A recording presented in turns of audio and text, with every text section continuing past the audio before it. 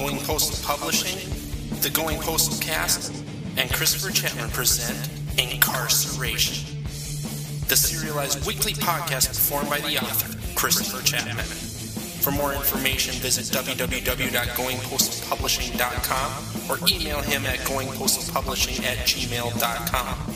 This podcast is not suitable for children. It has violence, gore, and lots of naughty words. If you can't handle that, go somewhere else. And now, on with the story, or whatever other crap I decide to come up with. Chapter 32. Jason didn't sleep most of that day. He still intended on staying up that night, but his mind was filled with random thoughts that kept him awake no matter how hard he tried to sleep. It didn't help that the entire prison was abuzz with news about the missing CO. The CO turned out to be Clarence Hongisto, a guard on the late shift.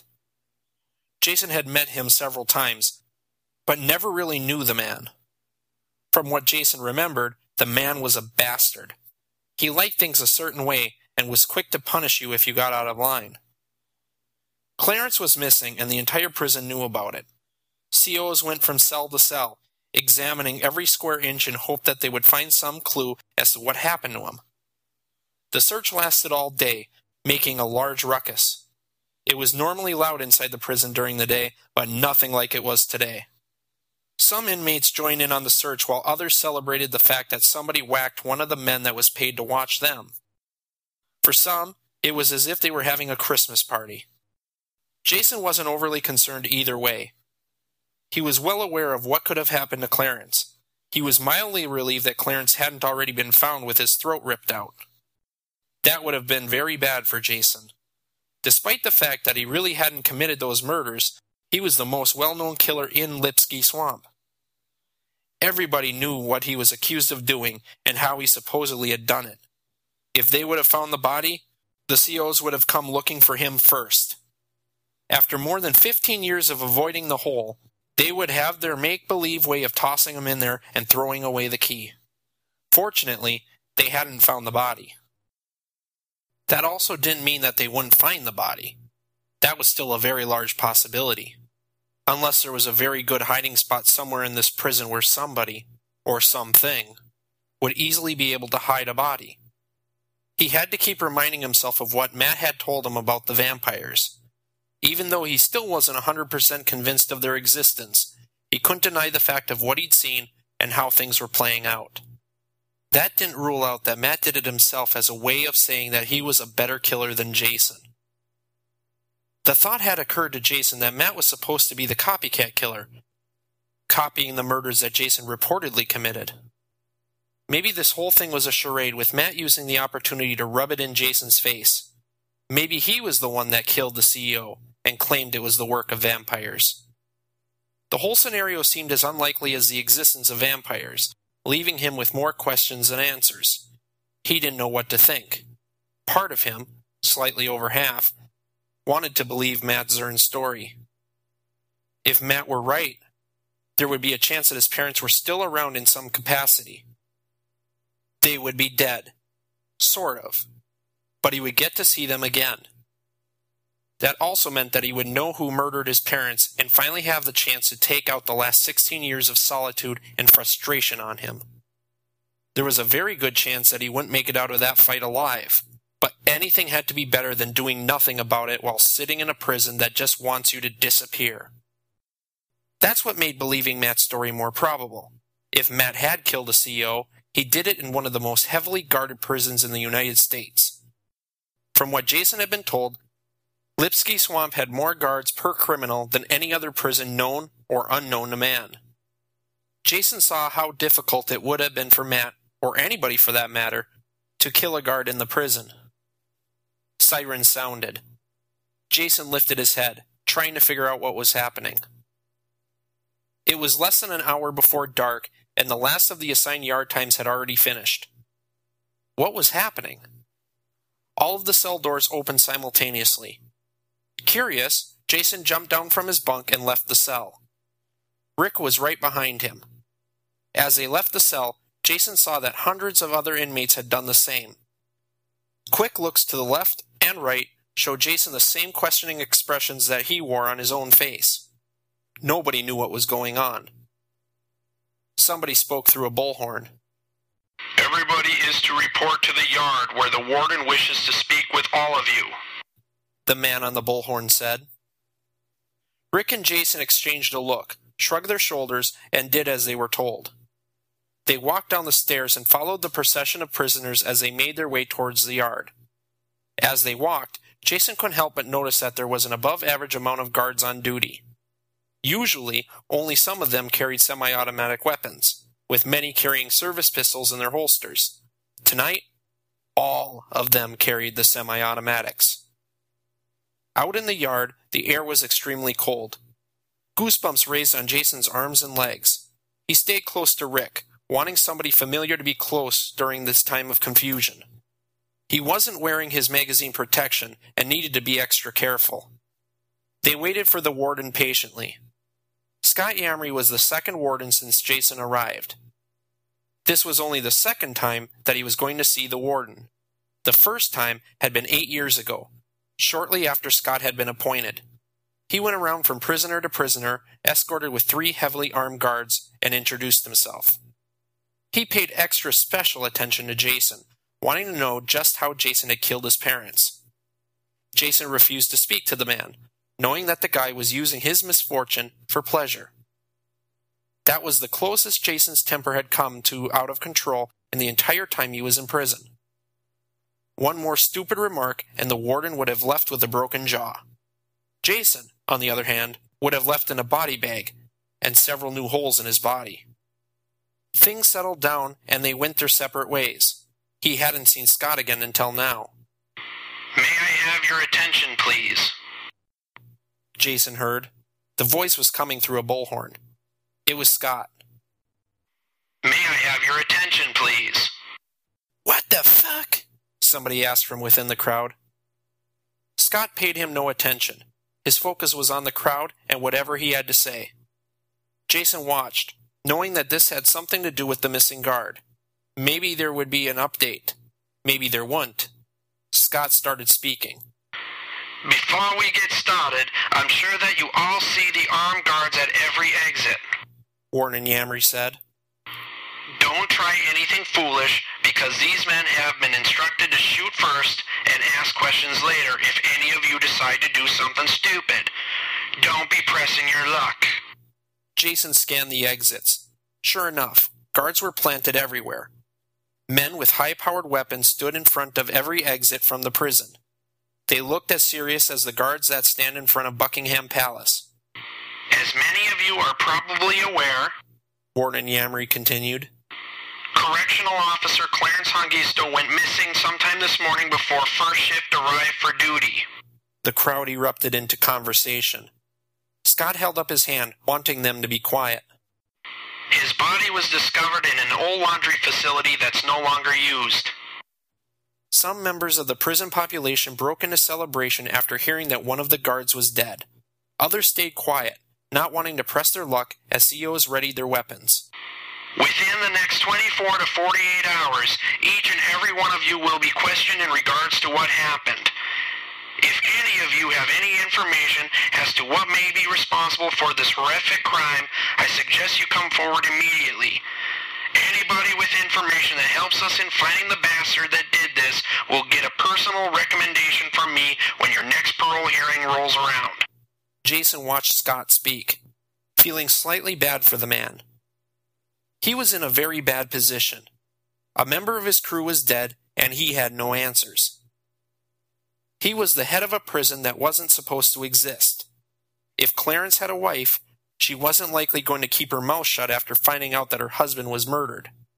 She'd want answers, and would likely want them to pay. Scott would likely pay with his job. Or worse. Asking the prison population for help was about as low as he could sink, but Jason saw that he'd been left with no other choice. He was grasping at straws, trying to get somebody to come forward, and likely take the heat off him. He needed somebody to throw to the wolves and was willing to do what it took. When nobody responded to Warden Yamry's offer, he spoke once more. If that's how you all want to be, he said. Fine. Next, I'm looking for 5 prisoners to go with 2 of my armed guards. We will be retrieving Clarence's body tonight and taking him out to the prison gate. No paramedics or coroners are allowed on these grounds. We will be transporting the body to Green Bay where an autopsy will be performed. Those who volunteer will receive the same recommendation that I promised earlier. That is why I will not allow lifers without parole to volunteer for this position. Everybody else that's willing will be considered. Jason was stunned when Rick walked forward, leaving his side. He moved to the front of the crowd, his right hand high in the air. I see we have a volunteer, Warden Yamry said. Jason caught up to Rick. What the hell are you doing? Jason asked. I have a parole hearing next year, he said. I'm increasing my chances of getting the fuck out of here. You know that nobody gets parole out of here, Jason told him. As far as he knew, nobody had ever left Lipsky Swamp if they weren't in a body bag. He's just playing you so you can do his dirty work and keep this place a secret. I have to do something, Rick said, slowing momentarily to look at Jason. I have a daughter that turns 18 in a few months, and I've never even met her. I have to do this. Jason let him walk away. He'd never seen Rick act like that before. He'd known him for nearly 16 years.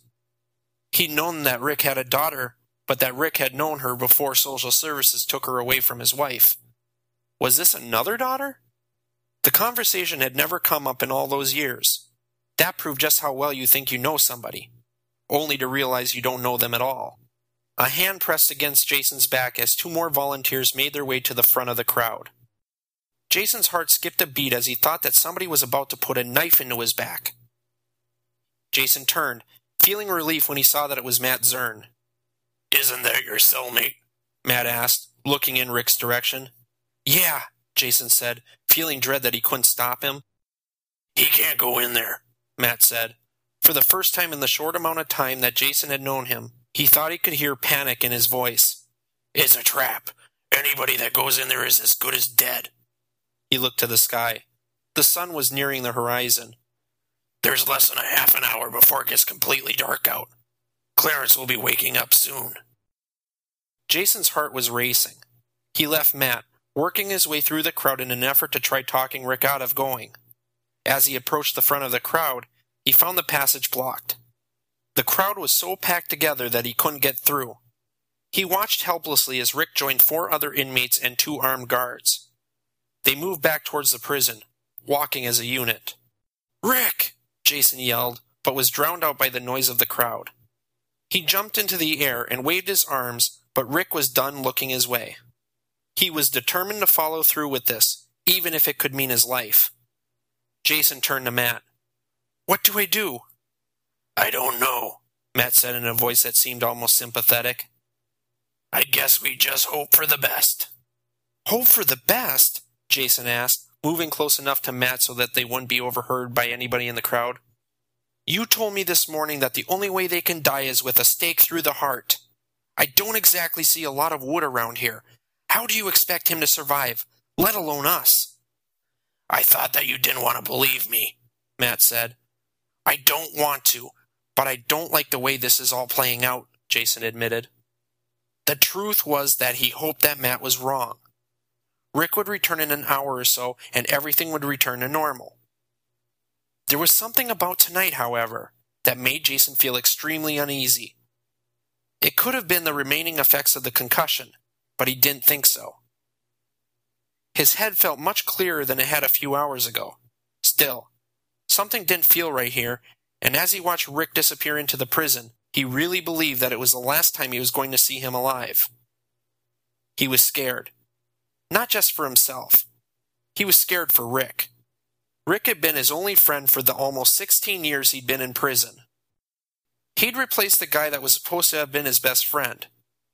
Dave Grimes betrayed him, testifying against him in court. He lost a good friend that day and found himself not wanting to lose another one now. Jason turned to Matt again. Is there any way we can sneak in there and help? No, Matt said almost immediately. Look around, son. There are men with guns at every exit. Even if we were able to get past them, we'd still have to deal with the obvious. We don't have any weapons for dealing with vampires here. I admit that I've put us all in a precarious position. How in the hell do you expect us to fight them then? Jason asked, nearly growling. I never said anything about fighting them, now did I? Matt asked. Jason thought about it and shook his head. What I said was that we have to start planning our escape. That wasn't supposed to be happening tonight. We need more time to plan this out, but things are moving much more quickly than I could ever have imagined. They'll be making their move on the prison in the next few days. Hell, maybe the next few hours. We'll have to act quickly. Jason looked around. He saw the many lookout towers and their beams of light. He remembered how he saw his father and the man who'd killed him in those very same beams. Was this how they were able to get into the prison? Were they getting through the fence, over or under? He had a sudden thought, but if he were right, it would be very bad for everyone. He didn't know how the vampires worked, but knew that somebody else would. He told Matt everything he'd seen in the last couple days. He wanted to know if they were all sitting ducks where they were. Should we have cause for worry here? Jason asked. Matt looked at the fences. He seemed to be studying them, trying to determine for himself the answer to the question. I think we're fine here, Matt said. I don't think that there are enough of them quite yet. Even though I've never seen one die with bullets, there are enough armed men here to ruin their night one way or another. No, they'll wait until they have a strong enough force inside before they make their move. Unfortunately, it's my guess that they are about to convert 7 more tonight. I want you all to spread out into separate sections. Warden Yamri called to the group of prisoners. First floor on the west side. Third floor on the east side. The second floor can stay put. Men will come around and perform quick searches. They may also ask you a few questions. I recommend you doing whatever it is that they ask. What's happening tonight is very serious, and I, nor they, will hesitate to do something very serious to you if you try getting funny. The whole will be the least of your worries. The threat was as malicious as anything Jason had ever heard. His skin broke out in goosebumps as he thought about the possibilities of what Warden Yamri could do to them. He knew, however, that the only punishment he was considering was a bullet between the eyes. Jason waited patiently as Matt moved to the west side of the yard. He waited for it to all be over. For the first time in his entire life, Jason said a prayer in his mind. He wanted Rick to stay alive, just as much as he still wanted his parents to be alive. His parents may still be walking the earth, but he didn't want Rick to join them. He'd be seeing Rick again soon enough. Chapter 33. Rick Carlson didn't like what he was doing, but believed that he had little choice. He'd been in prison for 18 years, had already lost one daughter to the state, and had never met another daughter. He hadn't even known she existed until 3 months ago. He discovered his daughter in the strangest of ways, another inmate. Everybody believed he was dead, including a prisoner who entered Lipsky Swamp after killing 2 teenagers in a robbery gone wrong. When Rick met the man, he asked if he was the Rick Carlson who dated Rebecca Niemi and then killed his wife. He was the Rick. He informed Rick that he had dated her as well, and of the child he never knew, saying that she was almost 18 years old and getting ready to go to college. He dated her because his wife hadn't been the only one concealing a secret. He had a woman on the side, just as she had a man. The only difference was that he'd waited until he discovered her secret and became sure that the marriage was over before he did anything. Also, he hadn't been the one who lost custody of their daughter to social services. Why hadn't Rebecca told him about their daughter? He suspected that it was due to the fact that he was on trial for the murder of his wife shortly after the conception.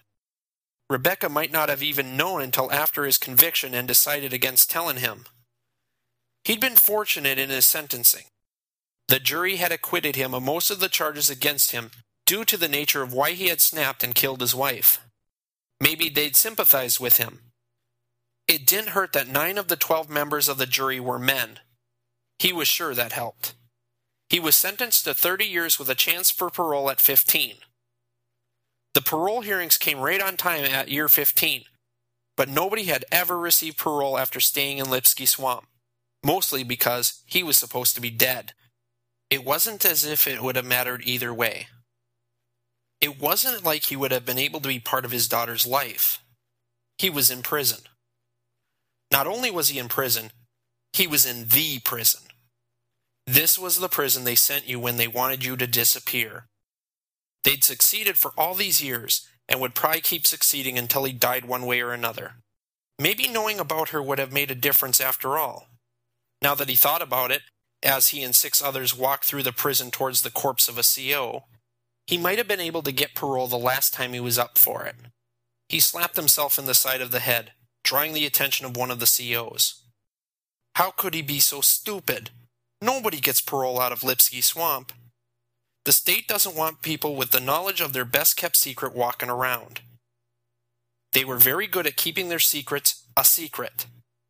That wasn't about to change, and he knew it. He was well aware that Warden Yamri had no intention of actually letting him leave on parole. He had no doubt that the warden would keep his word and give a good word at the hearing.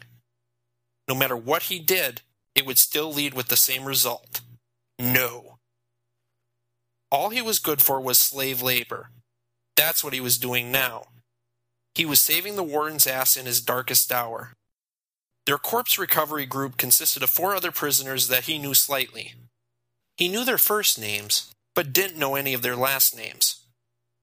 He saw John, Chris, Mark, and Phil. He believed that he was in good company. Mark and John were men you didn't want to piss off. They were men that took their business seriously and did what they had to, no matter the cost. They were in a part of the prison that he'd never seen before. It was dark, void of all light. One of the COs had a flashlight in the hand that wasn't carrying the rifle. He scanned the scene as they moved deeper into the prison and deeper into the darkness. They came to a set of double doors. One of the COs motioned for Chris to push his way through. He shot the CO a nasty look. "I'd do what you're told," the CO said, lifting the gun so Rick could get a better look at it. Chris shook his head, then pushed through the door slowly. He was moving slowly, stepping through carefully. Rick followed closely behind him, with the others close behind. They passed through the doors and came to a large, dark room.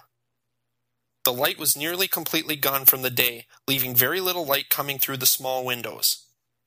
It was difficult to see anything that was more than 20 feet in front of them or that wasn't in the path of the flashlight. Apparently there was no power running to this part of the prison. Rick couldn't see the body and was about to say something when Chris spoke. "I sees the body over there," Chris said in his southern drawl. Rick looked to where Chris was pointing.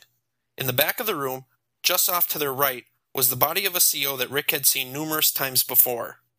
He recognized most COs, but rarely knew their names. Like with other inmates, he never really took the time to learn other names.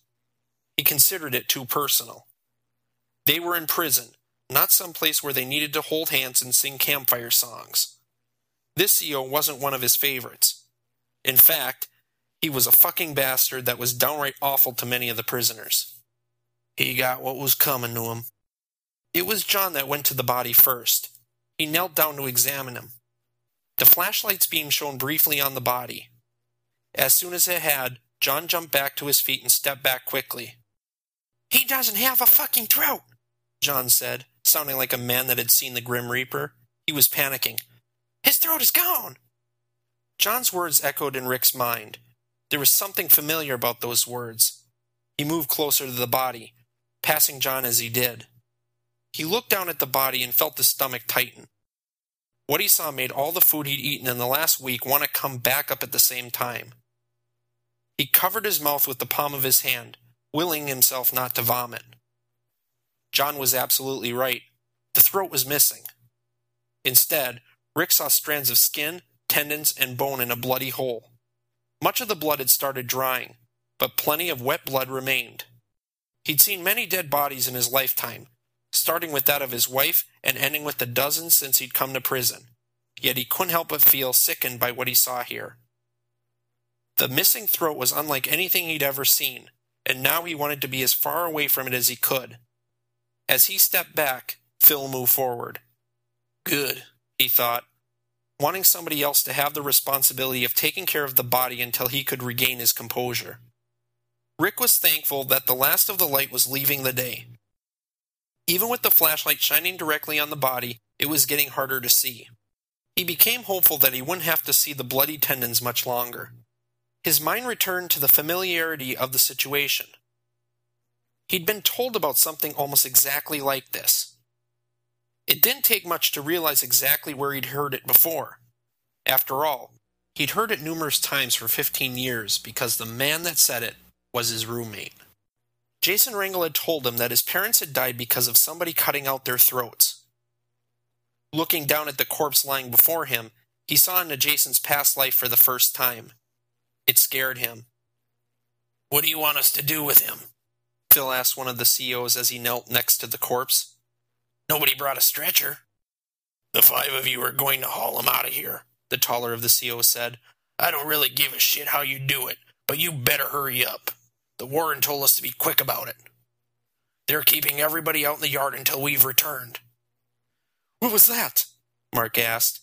He was standing off to their right. He stared into the darkness, standing as if he feared whatever it was that was beyond his view. "What are you talking about?" the other CO asked. "I heard something," Mark told him. "It sounded like footsteps. Something kicked a stone. I know I heard it." "You probably heard a rat," the first CO said. "Let's get Clarence's body out of here. This old place gives me the creeps." Rick moved forward, trying not to look directly at the corpse. The others moved around, each grabbing hold of a different part of Clarence. Rick held him by his forearm and flinched when he felt how cold and clammy Clarence's skin was in his hand. "Why did I volunteer for this shit?" They lifted Clarence's body into the air. He was lighter than Rick had thought he would be. He glanced around, noticing that their COs had raised their guns and were pointing them straight towards them. It was obvious that they weren't taking any chances, even when their hands were full. Something moved in Rick's hand. For a brief moment, he wondered if Clarence had just had a muscle spasm. That was impossible. In his former life, he wasn't a doctor. But he knew that bodies didn't have muscle spasms this long after being dead. Maybe up to an hour. But if he went missing over 12 hours ago, and was this cold, he'd been dead a very long time. "Did any of you feel that?" Chris asked, looking at Rick with eyes that were as large as silver dollars. Rick stopped, feeling the body pull against his grip as the others continued moving. They soon stopped, looking at him with questioning expressions on each of their faces. They all wanted to know what was going on. Rick had no clue, but whatever it was, it couldn't be good. "Why have you stopped?" the larger CO asked. "We have to get out of here quickly." Rick didn't know how to answer, and the others weren't about to. Rick had felt the muscle spasm. He was sure that Chris, at least, had felt it too. They were afraid to say much of anything, especially in front of the COs. Each of them, including Rick, had lost friends in this place because of a CO putting a few rounds into them. None of them wanted to become the next casualty. Rick released the body and walked towards the CO. The others continued holding the body up as he confronted the guards. Rick opened his mouth to say something, but never got the chance. As his mouth stood open, he saw the expressions of both COs change. They stared over his shoulder, back in the direction of his fellow inmates in the corpse. They had the look of men who were horrified by what they saw. Suddenly curious, Rick turned around, expecting to see one of the inmates having done something ridiculously stupid. What he saw nearly stopped his heart. The men dropped Clarence's body. He landed with a sickening thud against the concrete floor. That didn't stop the body from moving. Clarence's arms moved back and forth, grasping out for something that wasn't there. Not being left out of the action, the legs also moved as if they were kicking at something. "What the fuck is this?" Phil asked as he took a few steps back. He was talking to the CO, but his eyes never left Clarence. "Is this some kind of a fucking joke? This dude's alive." It wasn't a joke. It was far from a joke. Clarence was dead. There was no doubt in Rick's mind. He'd seen the body and the missing throat. He'd also touched that skin, feeling the clammy cold. The man had been dead for several hours and was now moving. This wasn't a muscle spasm. Clarence was moving as if he hadn't been dead in the first place. Rick couldn't tell what Clarence was trying to do. He looked like a fish out of water. He flopped around trying to get his hands underneath him. After a few seconds, he succeeded. He pressed himself onto his knees, then got his right foot underneath him, followed by the left. Clarence Hangisto, a dead man, was now standing. His back was to the group. He turned around slowly, facing them with closed eyes. They opened slowly, showing glazed-over pupils. Rick's eyes focused on the throat. The strands of tendon moved back and forth as the neck moved. Then something miraculous happened, as strange as anything he could have ever imagined. It was like something out of an old horror movie.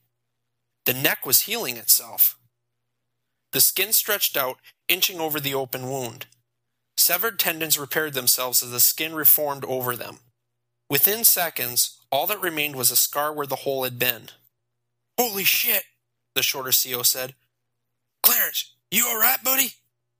Clarence stared forward but didn't respond. His eyes moved right, then left. He looked at each person slowly and only for a short amount of time. He moved like a man who is drunk. His mouth opened slowly, revealing teeth that were growing rapidly. They were sharp and moved out over his lips. "What in the hell is going on here?" Rick asked himself. The taller CO moved forward, passing the others. His gun was no longer pointing at the prisoners. It was now pointed towards the floor. As he approached Clarence, his left hand moved out, ready to be placed on Clarence's left shoulder. "I don't know what happened, but," were all the words he said before Clarence attacked. Clarence's mouth opened wide, slicing down onto the taller CO's hand. Blood sprayed out, covering Clarence's face in a crimson mist. The taller CO screamed out in surprise, trying to get his hand free from Clarence's mouth. He pulled hard, leaning backwards to get his weight into it. There was a ripping sound, like ripping a paper bag apart, and then he was free. He dropped to his knees as the gun dropped to the ground with a clack. He cradled what was left of his left hand, which wasn't much, in his right. He looked up at Clarence in surprise. This all happened in less than 10 seconds. Nobody moved a muscle. Nobody could. They all stared, shocked at what they were seeing. Rick was as shocked as anybody, having never seen anything like this. It was so unreal that his mind refused to process what he was seeing. The shorter CO, in an effort to help his friend, raised his gun and pumped 3 rounds into Clarence's chest. Clarence fell to the ground, landing in a spread eagle. The shorter CO then went to the taller man and tried to help him. He ripped off a piece of his shirt and started wrapping it around the wound. The taller man kept shaking his head frantically, mumbling incoherent words. Rick thought that it sounded like, "Words in my head, they won't stop." What was that supposed to mean? He guessed that the taller CO was going through shock after having some of his hand bitten off by another CO who was supposed to be dead. Mark was the first man to gain some sense. He ran away from the scene, heading out into the darkness. He was out of sight for less than 5 seconds when he screamed. Rick turned to see what was going on. Mark was coming back. His hand covered the same spot on the throat that they'd just seen a hole in Clarence's. Blood gushed from behind the hands, running down his uniform. Blood also poured from his mouth as he attempted to speak. His words came out in a garbled mess that was impossible to understand. He stared ahead with eyes that didn't seem to be seeing anything. He dropped to his knees and placed his hands on the floor, revealing a large hole where his throat should have been. It looked exactly the same way that Clarence's had just minutes earlier. He took one last look forward, his eyes meeting with Rick's, before he fell face first to the floor and moved no more. Something was happening, something bad. Rick looked around, trying to make out what had happened to Mark. There was something in the shadows moving around slowly. He couldn't make out what it was, but it looked human. Somebody was trying to kill them. And for some reason, Clarence Hangisto was in on it. Rick looked back towards the 2 COs. As he did, his heart sunk. Clarence was trying once more to get back to his feet. Neither CO saw what was happening behind them. He thought about calling out to them, but thought better of it. Either one of them would have left the inmates to die if given the chance. This was a chance for the prisoners to get out while there was still a chance. He saw something that might prove useful in their defense. It was the taller man's weapon. It lied on the floor a few feet away from where they knelt. He looked back to Clarence and saw that he was almost completely back to his feet. He had to time it just right. He started running, passing Chris as he did. He ducked down and grabbed hold of the gun as he kept running. He fumbled it in his hands, nearly losing it, but managed to gain control. He turned, ready to fire on whoever was in his way. He was surprised when the COs hadn't noticed him. They'd both realized that Clarence was back on his feet and moving towards them. The shorter man stood and fired the rest of his clip into Clarence. At least 2 bullets hit him in the face. Blood and bone sprayed out as the bullets destroyed everything they touched. Clarence fell to the ground once more, but still moved. The man wouldn't die. The CO switched clips and aimed his weapon at Clarence again. The taller CO, now by himself on the floor, continued to babble incoherently as his hands, including the bad one, rested on each side of his face. He shook as if he were trying to get something out. Rick raised his gun, pointing at the man's head. He considered putting this man out of the misery he was obviously suffering. No. He couldn't do that. His murdering days were over. This man would likely survive, even if he looked as if he were going mad. There was no point in putting down this horse. It would prove to be a big mistake for the shorter man. The taller man stood up and approached his partner. He opened his mouth and bit down on the back of the shorter man's neck. He screamed in pain, taking his eyes off Clarence. He turned to see his partner, and fear blazed across his face. It was as if he didn't recognize the man he was looking at anymore. "Somebody's coming," Chris called out. Forgetting the horror before him, Rick turned. He tried to see where Chris was looking. He followed Chris's eyes to the back of the room, where 2 figures were approaching out of the darkness. Rick didn't need the light to see that these 2 figures weren't human. At least not anymore. They walked hunched over, with eyes that gleamed green like deer in the headlights. As they left the shadows, their teeth became visible in the small amount of light that the fallen flashlight produced. Fear gripped Rick. Everything he'd once known in his 39 years on the planet meant nothing at the moment. It was as if reality as he'd known it had changed completely, becoming something he'd never dreamt of. Rick lifted the gun and fired until it clicked. Several shots hit each of the figures in the head, exactly where he was aiming. He was relieved to find that he still had a good aim after 18 years in prison. Unfortunately, the bullets did little to slow them. He dropped the gun and ran to Chris. He grabbed hold of Chris's arm and said, "Let's get out of here." They ran to the exit. As they made it to the door, he turned to figure out where Phil and John were. It took a few seconds, but he found them. 2 other figures had appeared out of the darkness and were attacking them.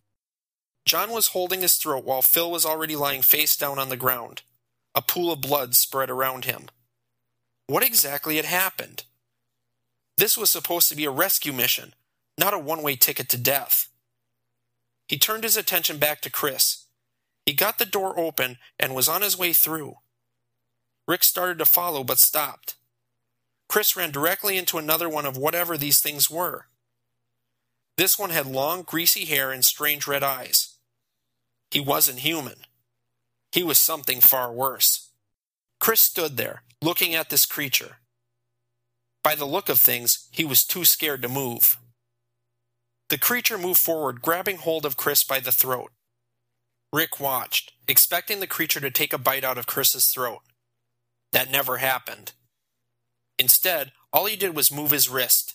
Rick heard something snap like dry wood. Chris's head fell to the side, drooping at a strange angle. The creature dropped him. He fell to the floor. Chris was dead. Rick stood where he was, looking over the situation. He was in a whole lot of trouble. He was alone with these things, whatever they were. One CO was dead, the other had gone crazy and killed him, and each of the 4 men that he'd come in with was bloody and dying. With all of the carnage, he realized that his time was only a matter of seconds away. He looked down briefly at his weapon. It was empty. He'd fired everything into the heads of 2 of those damn creatures that had been coming his way. He glanced over his shoulder. He wasn't at all surprised to see that they were still coming. He'd never heard of somebody being shot in the head and act as if nothing happened.